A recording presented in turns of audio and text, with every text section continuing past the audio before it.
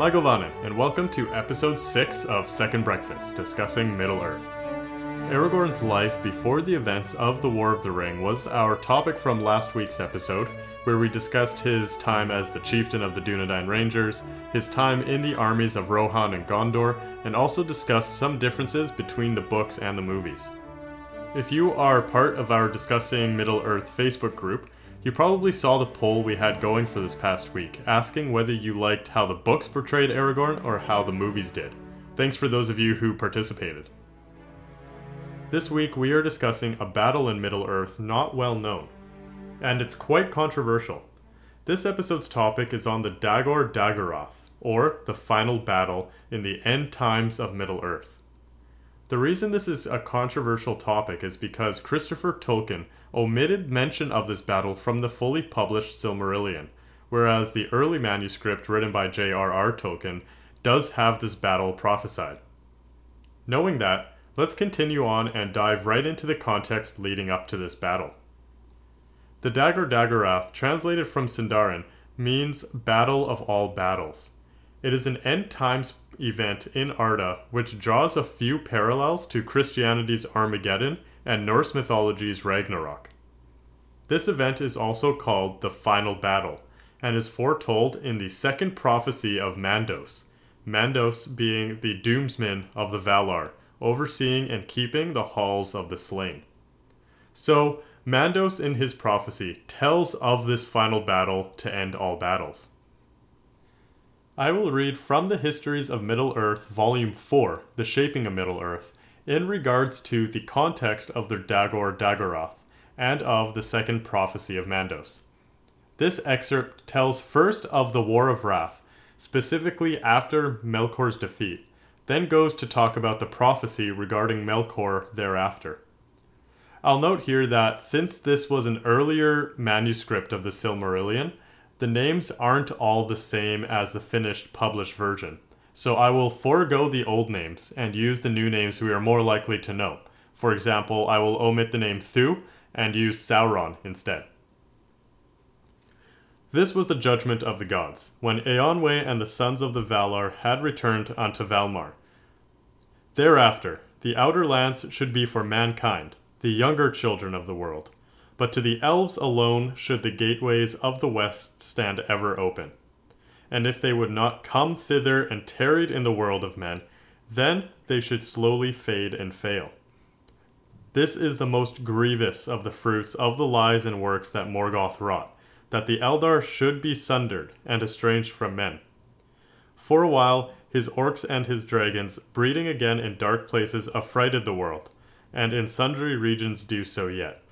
But ere the end, all shall perish by the valor of mortal men. But Morgoth the gods thrust through the door of timeless night into the void, beyond the walls of the world, and a guard is set forever on that door, and Elendil keeps watch upon the ramparts of the sky. Yet the lies that Melkor, Moileg the mighty and accursed, Morgoth Boglir the dark power terrible, sowed in the hearts of men and elves, have not all died, and cannot by the gods be slain. And they live to work much evil, even to this later day. Some say also that Morgoth at whiles, secretly as a cloud that cannot be seen or felt, and yet is, and the poison is, creeps back, surmounting the walls, and visiteth the world. But others say that this is the black shadow of Sauron, whom Morgoth made, and who escaped from the battle terrible, and dwells in dark places and perverts men to his dreadful allegiance and his foul worship. After the triumph of the gods, Elendil sailed still in the seas of heaven, but the sun scorched him and the moon hunted him in the sky. Then the Valar drew his white ship Vingliot over the land of Valinor, and they filled it with radiance and hallowed it, and launched it through the door of night. And long Elendil set sail into the starless vast, Elwing at his side, the Silmaril upon his brow, voyaging the dark behind the world, a glimmering and fugitive star. And ever and anon he returns and shines behind the courses of the sun and moon, above the ramparts of the gods, brighter than all other stars, the mariner of the sky, keeping watch against Morgoth upon the confines of the world. Thus shall he sail until he sees the last battle fought upon the plains of Valinor. So far, that was all context from when the War of Wrath was won. Morgoth was thrust through the Door of Night into the void, and a guard was set upon it so that he should never return. But his evil and influence poisoned the world so that his malice and effect is still felt. Not to mention that Sauron had escaped the War of Wrath and continued Melkor's evil in the world. Elendil sailed upon his skyship in the heavens, keeping a watch on Morgoth until the time that the last battle is fought in Valinor, the Dagor Dagorath. Now I will continue to read since it now gets into the actual prophecy. Thus spake the prophecy of Mandos, which he declared in Valmar at the judgment of the gods, and the rumor of it was whispered among all the elves of the west.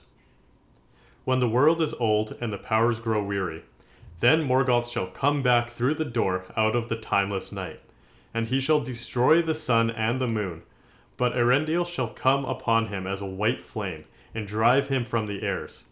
Then shall the last battle be gathered on the fields of Valinor. In that day Tulkas shall strive with Melkor, and on his right shall stand Feonwe, and on his left Turin Turambar, son of Hurin, conqueror of fate. And it shall be the black sword of Turin that deals unto Melkor his death and final end. And so shall the children of Hurin and all men be avenged. Thereafter shall the Silmarils be recovered out of sea and earth and air, for Elendil shall descend and yield up that flame that he hath had in keeping. Then Feanor shall bear the three and yield them unto Yavanna, and she will break them, and with their fire rekindle the two trees, and a great light shall come forth, and the mountains of Valinor shall be leveled so that the light goes out over all the world. In that light the gods will again grow young, and the elves awake, and all their dead arise, and the purpose of Iluvatar be fulfilled concerning them. But of men in that day the prophecy speaks not, save of Turin only, and him it names among the gods. So there we have the prophecy. Yet in different manuscripts and different writings, there are clear differences. One being that there is no mention of Turin in one writing, and in that writing it is Eonwe, the lord of the Maiar, that kills Morgoth. But in essence, that is what the prophecy states. So let's go into more detail about the Dagor Dagorath. First we see that Melkor returns from the Door of Night and destroys, or alternatively hides, the sun, as well as destroys the moon, or alternatively, the moon loses its strength. It is at this point where Elendil sails down from the sky like a white flame, a reference to the Silmaril he wields, and with him brings the forces of the Valar against Melkor for the final battle. In my primary research looking for details on the actual battle, I've come up short. However, in my online research, I have found some unsourced details, so I'll discuss them and point out here and there if I have found anything sourced. After Melkor returns through the Door of Night, he recreates his army, including the Balrogs, Drakes, and Sauron.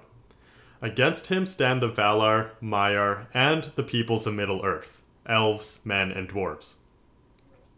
What is special about this battle is that Manwë, Lord of the Valar, comes down from his home atop the mountain Taniquetil for the first time since, I believe, Morgoth's first defeat in Middle-earth. Tolkien, in his essay of the Astari, which are the 5 wizards, he says in response to controversy that Gandalf was actually Manwë in disguise, that Manwë will not descend from the mountain until the Dagor Dagorath and the coming of the end, when Melkor returns. In addition to Manwë, we have another Vala, this time named specifically, that enters the battle, whose name is Tulkas. Tulkas comes and wrestles with Morgoth in the battle. It does not surprise me that he is specifically named here because Tulkas was actually the last of all the Valar to come to Arda, and it seems it was in direct response to Melkor in the earliest days of Arda, when Melkor did not have an equal. He wrestled with Melkor once and overcame him, binding and chaining him the first time. I think of all the Valar, he was the most opposed to Melkor and the most steadfast in his opposition. Beside Tulkas is Eonwe, who is the Lord of the Maiar, herald and banner-bearer of Manwë. During the War of Wrath, it was Eonwë who Manwë sent to Middle-earth to lead the hosts of Valinor against Morgoth, which he was defeated and thrust through the Doors of Night. In the writings where he is the one to kill Morgoth, it is because of his great love for Arianne, the Maya who guided the sun, who was presumably killed when Morgoth destroyed/nullified the sun upon his return. Lastly, in the writing I just read from, we see Turin Turambar. I have only mentioned Turin once so far in this podcast, and that was during Melkor's episode. Turin is the son of Hurin, one of the greatest men of the Edain. Hurin defied Morgoth and mocked him even upon his capture. Because of this, Morgoth cursed the children of Hurin, of whose stories you can read about in The Children of Hurin, both the narrative by Christopher Tolkien and in the Silmarillion. Regardless, Turin is said to come from the halls of Mandos for this battle, meaning the halls of the slain.